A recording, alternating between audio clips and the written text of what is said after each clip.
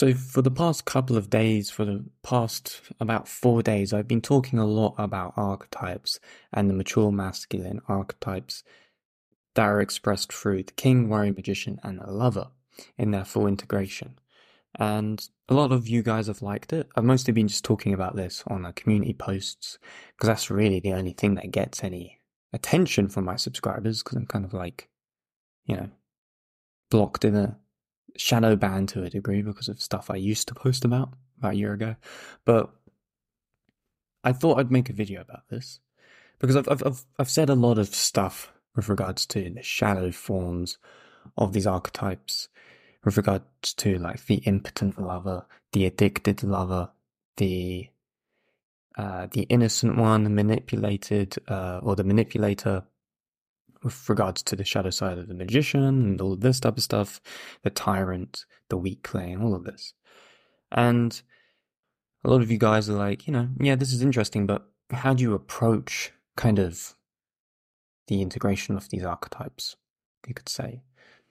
And how do you kind of confront these problems within yourself with regards to like the shadow forms of these archetypes, like the tyrant, the weakling, all this? How do you overcome them so that you can start to integrate the archetypes in a much more virtuous, righteous way towards a more noble form of good than just being the kind of split version of self that is represented through the shadow and stuff like this? So you could say that the first step is critical self-appraisal. The realistic, honest question we need to ask ourselves is, how are the negative or shadow sides manifesting and showing up in our lives on a daily basis? We need to be aware of this. We need to analyze our life. Let's remember that the key to maturity, of course, to becoming the mature masculine, from boyhood to manhood, is to become humble. That's like the main aspect of maturity, is humility. To grasp humility, basically. And true humility consists of two things. The first is knowing our limitations, and the second is getting the help we need, instead of running away, instead of kind of being emotionally avoidant or whatever, or even kind of pushing people away. We need to instead reach out for the help that we need, and we need to know of our own limitations. That is humility, and that's the attempt of us embracing humility to become mature. So when it comes to a Jungian or maybe imaginative way of looking at how to embrace, or more specifically access, the archetypal powers of the mature masculine, we need to do something in relation to active imagination. Now, prayer is a form of active imagination. Most Jungians or whatever psychologists wouldn't really look at prayer as active imagination, because they usually just see it as, oh, it's religion. The Sigmund Freud people of the world, like, oh, it's religion. It's restricting people's access to, to freedom or whatever, or self-expression, when really it's not. But active imagination is basically prayer. You're actively using your imagination to relate to something which is not there right in front of you. Instead, it is something that's much more cognitive, mental, and spiritual, or the merging of both mind and body into the spiritual realm, so that you can ascend your attention towards something that is divine, so that through belief and through faith, through the practice of prayer. Now, you do the same thing basically with the archetypes, right? King, warrior, magician, lover.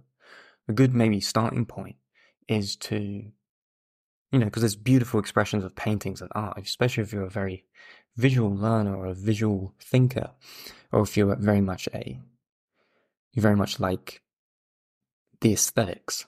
It would be good to get maybe some pictures of the king, warrior, magician, lover in their archetypal painting styles, let's say. Put them in your room somewhere and literally meditate with them with regards to your own questioning and self-analysis, if you want to try and access these archetypes in a more powerful way towards virtue and nobleness, or the virtues they simply represent within themselves. So in active imagination dialogue, we kind of talk with them, contacting one or more of them and giving our point of view. Then we listen to their replies, you could say. Often it is best to do this maybe on paper, writing both the ego's thoughts and feelings and the opponent's thoughts and feelings just as they come, without censoring them. At a minimum, the king of exercise will help us to scope out the opposition and get most of the cards on the table. Forewarned is to be forearmed. The answers you get may be startling, they may be reassuring, but they will come. So this is something you want to do with something like the shadow archetypes that might be resting within you. You want to write out your ego's thoughts in relation to yourself and write out the shadow's thoughts so that you can kind of compare and be comparative, so you understand the differences here.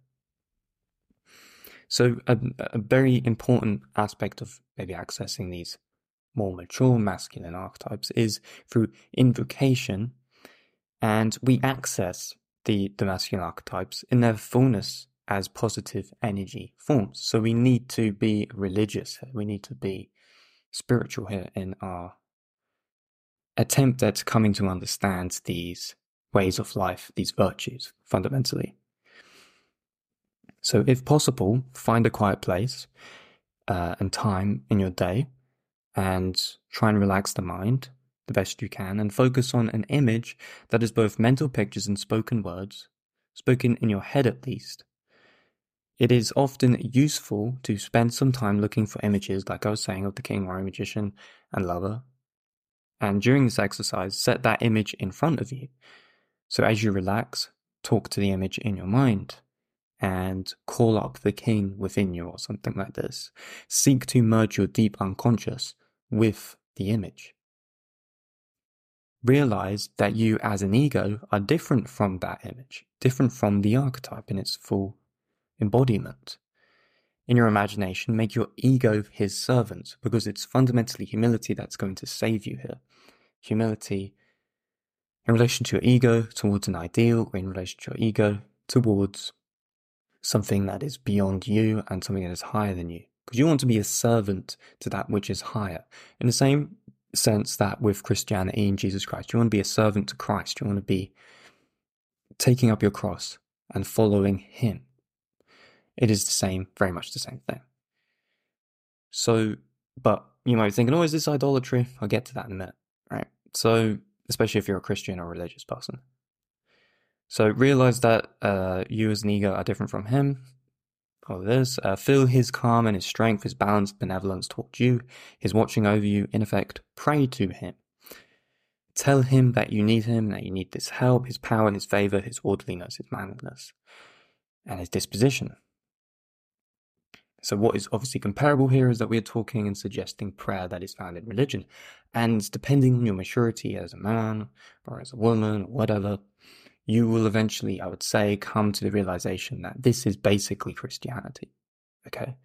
Especially if you're already a Christian, because Jesus Christ embodies the king, warrior, magician, and the lover. He embodies those four archetypes. King, because he's the king of all kings, which is why King Herod tries to kill him, right? The divine child to become Christ. He's the magician at the same time because he heals he uses his power, his supernatural power, to heal certain people.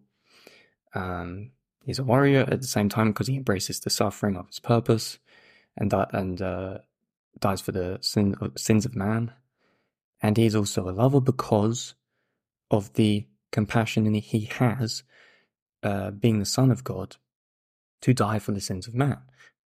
So the suffering, the embracing of the suffering through hardship, the love and compassion, the agape love, for example, selfless love, and the healing of the sick or the poor through his miracles, and being the King of Kings. So he's an embodiment of all four, and that is why you Christians pray and worship Jesus Christ, because he is the embodiment of these four archetypes.